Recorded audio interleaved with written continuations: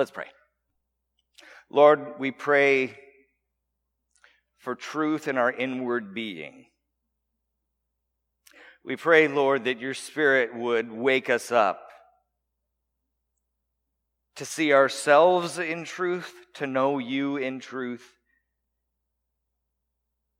to worship you in spirit and in truth. Father God, we praise you for this opportunity tonight to come before you in worship and in your word, and we praise you in Jesus Christ's name. Amen. Sin. It is a foul, filthy, and disgusting thing. Scripture likens it to fecal matter and vomit. Sin is a stench that separates us from God. Isaiah 59:2, your iniquities have made a separation between you and your God, and your sins have hidden his face from you so that he does not hear. Sin drags mankind down to eternal death as we chase after it. We seek it out. We want it. We are so saturated with it, we don't begin to see or smell it for what it is. Like an animal in the wild, we don't get our own odor. We don't notice it. We are not repulsed by our sin in the same way that God is repulsed by our sin. He who is perfect in all of his ways, pure and holy, who cannot, according to Habakkuk 1:13, he cannot even set his eyes on evil. That's how repulsive it is to him. We can't begin to understand or imagine the vile wretchedness of our sin before God, the eternal and infinite depth of our offense and guilt. We are so immersed in our filth that we've gone nose blind. Sin is like a fire. It's a fire that sears our hearts and our conscience, hardening them so that it's the next temptation is even easier to fall into. We're born in it. It is our native tongue. We just speak it like it flows out of our mouths. And it runs so deeply in our flesh that even the heart that has been made new in Jesus Christ continues to have to wrestle with the sin. Hebrews 10:14. For by a single offering he has perfected for all time those who are being sanctified. We love to focus on the first part of that verse. We love to praise God and say, I have been made perfect in Christ. Amen? It is true, isn't it? If you've accepted Jesus Christ as your personal Lord and Savior, your sins are forgiven, past, present, and future. All of them. There's not one he didn't know about. You are no longer have to bear the weight of the offense and the guilt. It was paid for at the cross of Christ. But that does not mean that we can no longer grieve the Holy Spirit of God and hurt the heart of God. As Scripture calls the believer to not grieve the Holy Spirit. This was not written to non-believers. This was written to believers in Ephesus. Do not grieve the Holy Spirit of God, by whom you were sealed for the day of redemption. For the most part, we like to think we're doing pretty good in our walk with Christ.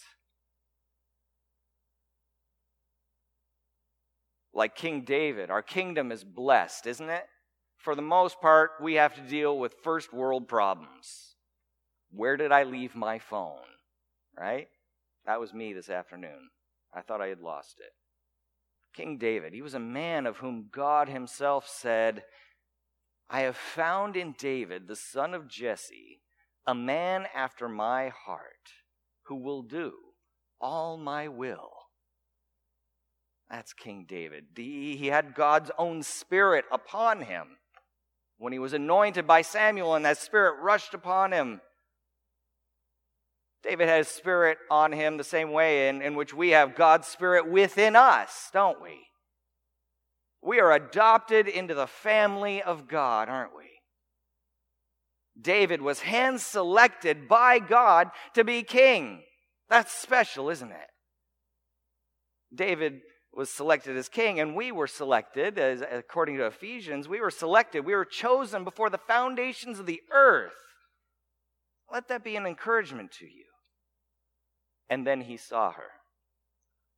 He saw her, and he wanted her. And he took her. And he murdered her husband. And he tried to hide it and forget it. His heart was seared by the fire of sin. And what we need to understand tonight is that we are all like David. He is given to us in Scripture as an example of ourselves. And if we're not careful to walk according to God's word, our own hearts will be seared and hardened by our sin. So, in this process of sanctification, as we continue to deal with the temptation, the bodies of flesh, if a man after God's own heart, King David, if he could fail, how are we to engage such an enemy? What are we to do when sin rears its ugly head? We engage the sin in our lives the same way David did, with confession and repentance. Confession and repentance. Our walk with Christ begins here as we confess our sinful condition and repent before a holy God, receiving Jesus Christ as our personal Lord and Savior. And our ongoing sanctification resides in confession and repentance. It needs to be an aspect of our everyday Christian lives as we continue to recognize our sin before God for what it really is, and we turn away from it and toward our Savior. We all sin and find ourselves failing in the flesh, don't we? It doesn't take long to think about it and realize that that's true. But the one who loves God will practice confession. The one who loves Jesus will practice confession, as David did in Psalm 51. As God calls us to confess our sins one to another in the book of James. Go ahead and open up your Bibles to Psalm 51. We're going to hear just what David had to say to God. Psalm 51. Let's stand up for the reading of God's word. Starting with the introduction there, it says, "To the choir master, a psalm of David, when Nathan the prophet went to him after he had gone in to Bathsheba. Have mercy on me, O God, according to your steadfast love, according to your abundant mercy. Blot out my transgressions, wash me thoroughly from my iniquity, and cleanse me from my sin. For I know my transgressions, and my sin is ever before me. Against you, you only have I sinned and done what is evil in your sight, so that you may be justified in your words and blameless in your judgment. Behold, I was brought forth in iniquity, and in sin did my mother conceive me. Behold, you delight in truth in the inward being, and you teach me wisdom in the secret heart. Purge me with hyssop, and I shall be clean. Wash me, and I will be whiter than snow. Let me hear joy and gladness. Let the bones that you have broken rejoice. Hide your face from my sins and blot out all my iniquities. Create in me a clean heart, O God, and renew a right spirit within me. Cast me not away from your presence, and take not your Holy Spirit from me. Restore to me the joy of your salvation, and uphold me with a willing spirit. Then I will teach transgressors your ways, and sinners will return to you. Deliver me from blood guiltiness, O God of my salvation, and my tongue will sing aloud of your righteousness. O Lord, open my lips, and my mouth will declare your praise. For you will not delight in sacrifice, or I would give it.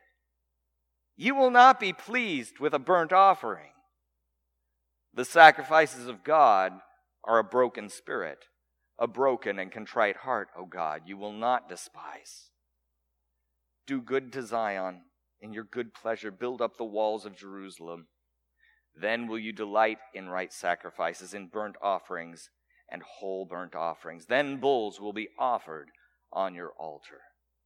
The reading of God's word. Go ahead and be seated. Thank you. If sin is a fire that sears our hearts and hardens us towards sin, then confession is like water that douses the flames and softens the heart to receive the mind of God, awakening the soul to walk with Christ.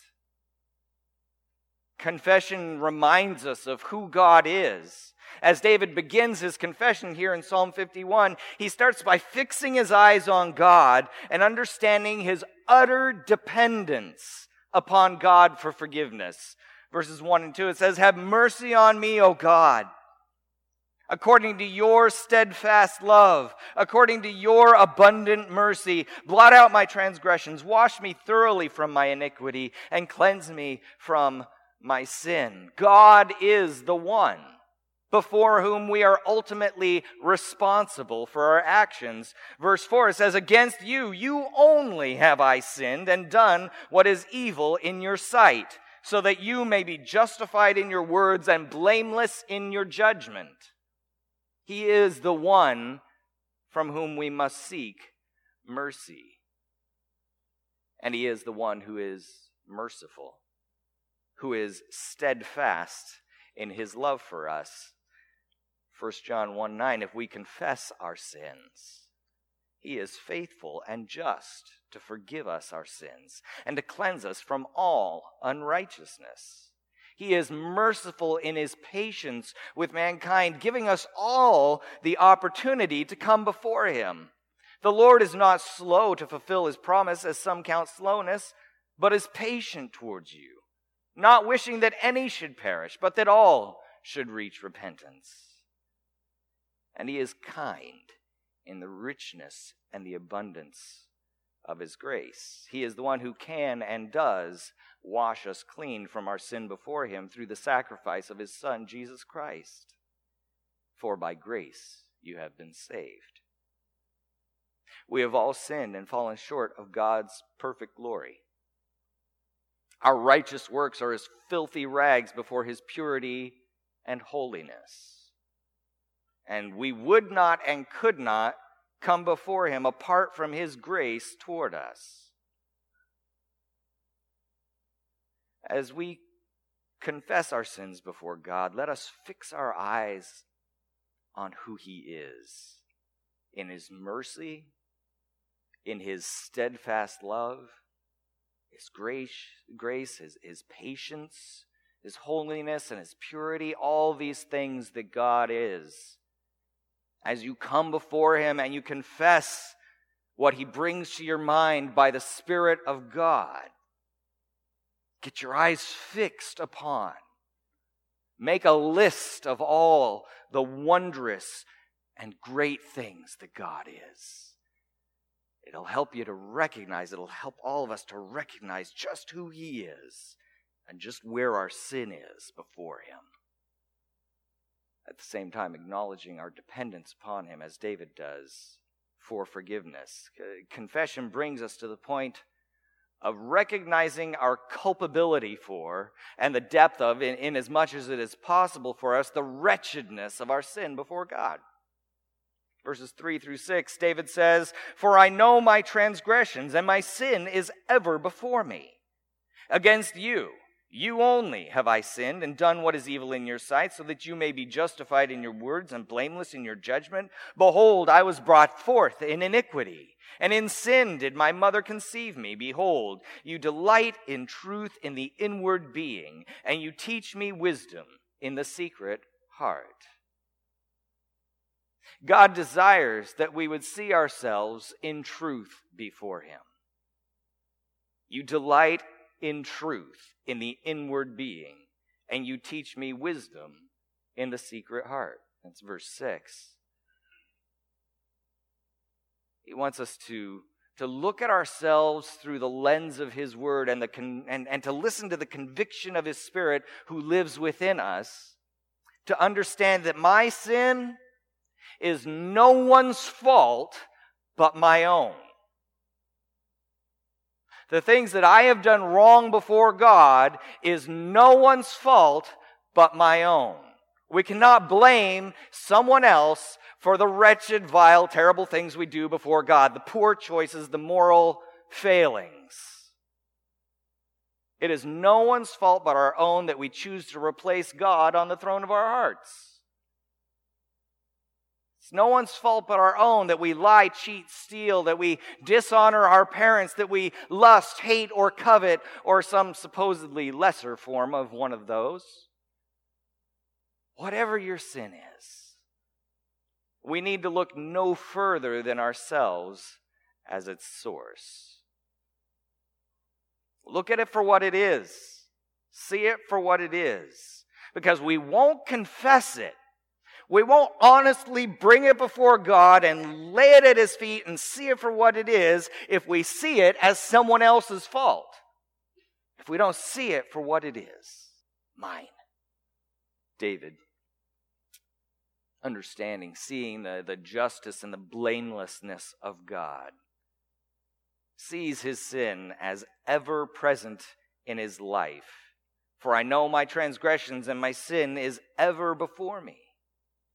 It's something to be constantly dealt with. He was born into it. When it says that his mother conceived him in sin, it wasn't that his mother did something wrong, but we are all born with a sinful nature. It's in us. It lives in his flesh just as it does our own. In Christ, though, we have been set free. We no longer must be enslaved to sin. It is no longer our lot in life. But we are still in these fallen bodies of flesh and temptation, and we are still in that sanctification process, aren't we? And so God calls us to recognize our responsibility for our own sin, to see it for what it is and confess it before Him. Because the confessing heart is ready to receive the discipline of the Lord. Ready to receive the discipline of the Lord and allow it to change them, to conform them into the image of Christ. Verses 7 through 12. Purge me with hyssop, and I shall be clean. Wash me, and I shall be whiter than snow. Let me hear joy and gladness. Let the bones that you have broken rejoice.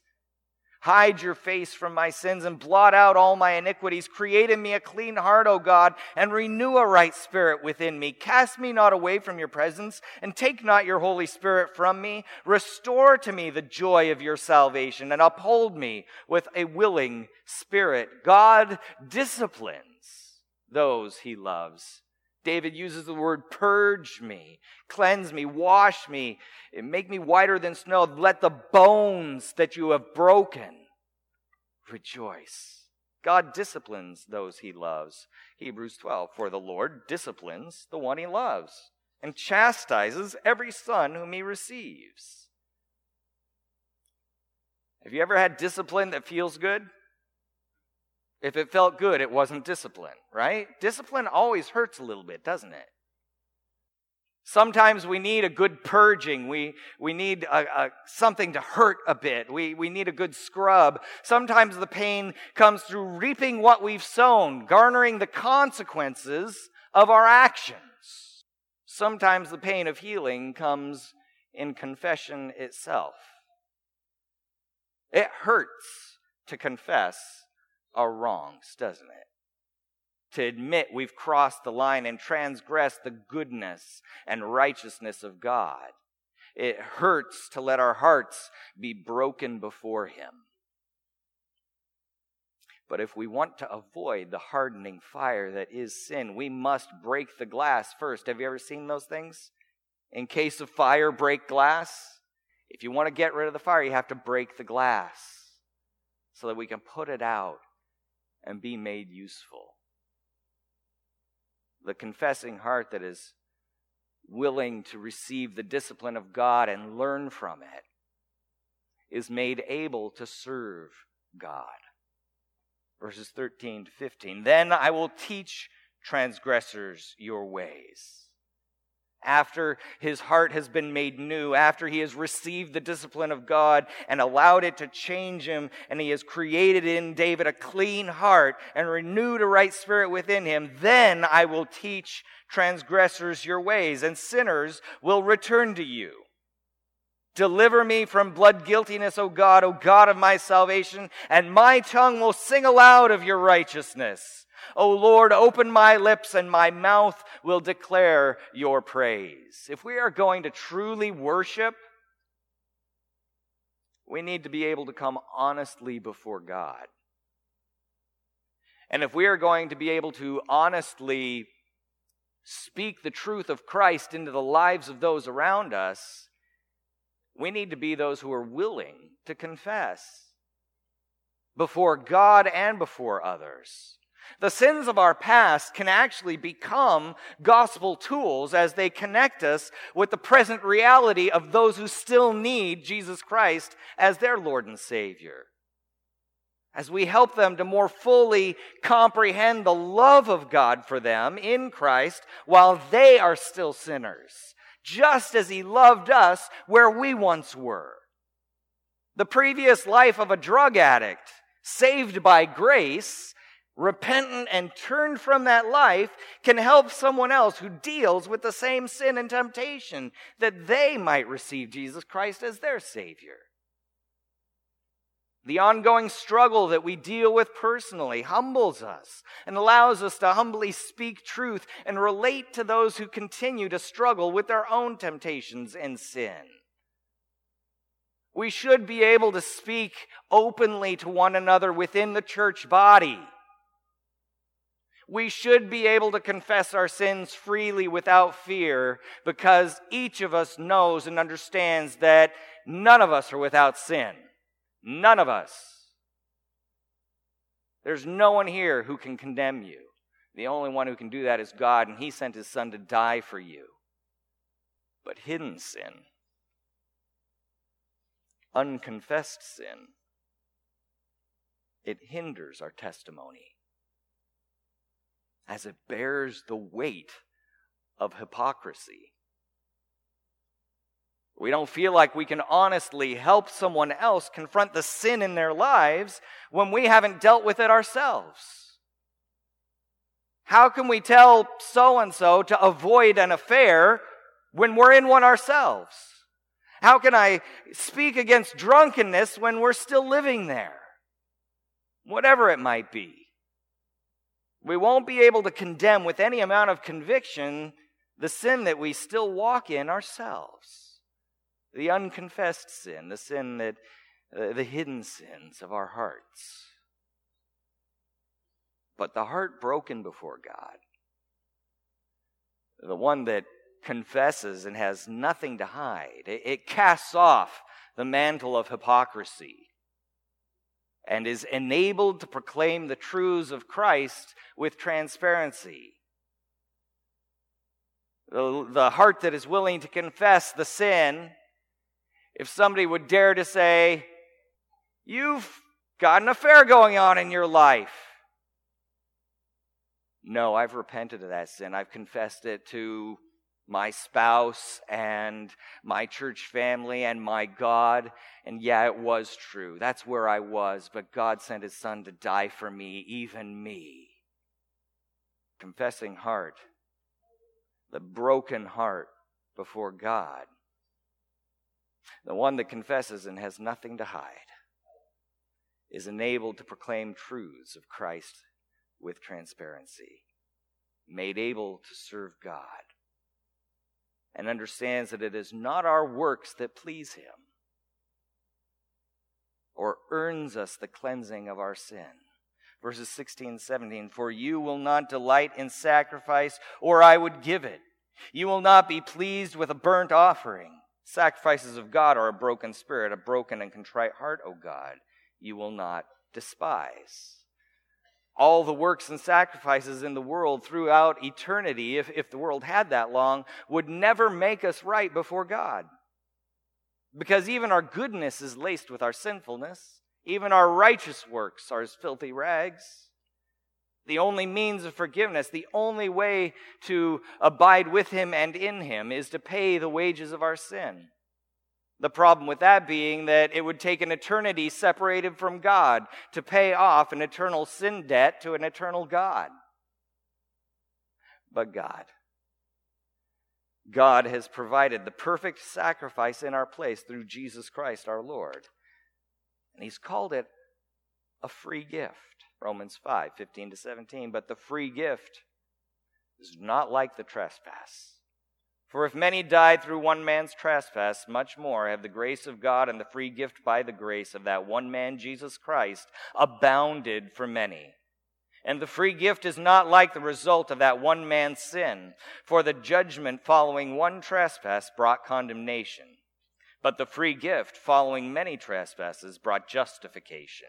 For if, because of one man's trespass, death reigned through that one man, much more will those who receive the abundance of grace and the free gift of righteousness reign in life through the one man, Jesus Christ. Or as this month's memory verse says, for the wages of sin is death, but the free gift of God is eternal life in Jesus Christ our Lord. Our eyes open to him by his Holy Spirit. All we do is bring a broken and contrite heart before him. This he will not despise. In all reality, we really do nothing. Our works will never be able to make us right before God. There is nothing we could ever do to add to or make the sacrifice of Jesus Christ any more rich, any more gracious, merciful, and perfect than it already is. We do nothing because he's already done it for us. But God does delight in our lives lived for him as he regenerates and rebuilds us in Christ Jesus. Verses 18 and 19, he says, do good to Zion in your good pleasure and build up the walls of Jerusalem.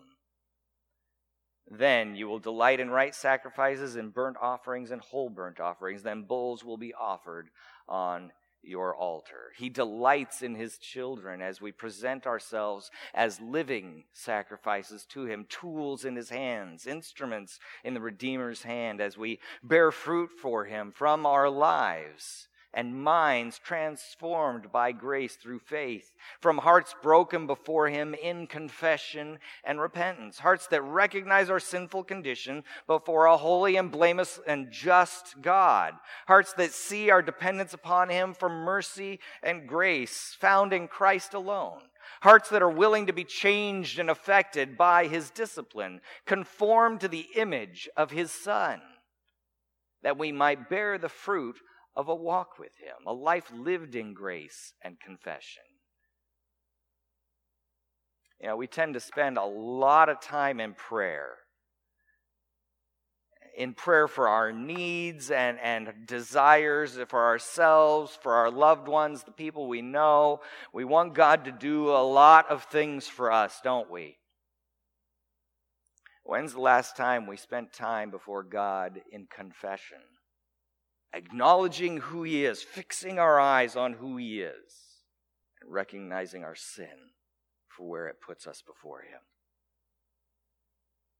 And then recognizing the grace in Christ that brings us together. Do you want forgiveness? Practice confession before God. Do you want to walk in the freedom and effectiveness that transparency provides? Practice confession before God and before others. Let's pray. Lord God, we praise you for how you worked in David's life. How greatly, how steadfastly you loved him. When he sinned before you and he confessed that sin, you restored him. We praise you, Father, that you do the same thing for us in your Son, Jesus Christ. Lord, I pray that we would be a people of confession, that we would be a people who are willing to be humble before our God and one another. Make us new, make us different, renew a right spirit within us, create in us a clean heart, O God. Help us to be very much like David. We praise you, Lord, for your steadfast love and mercy. We praise you in Jesus Christ's name. Amen.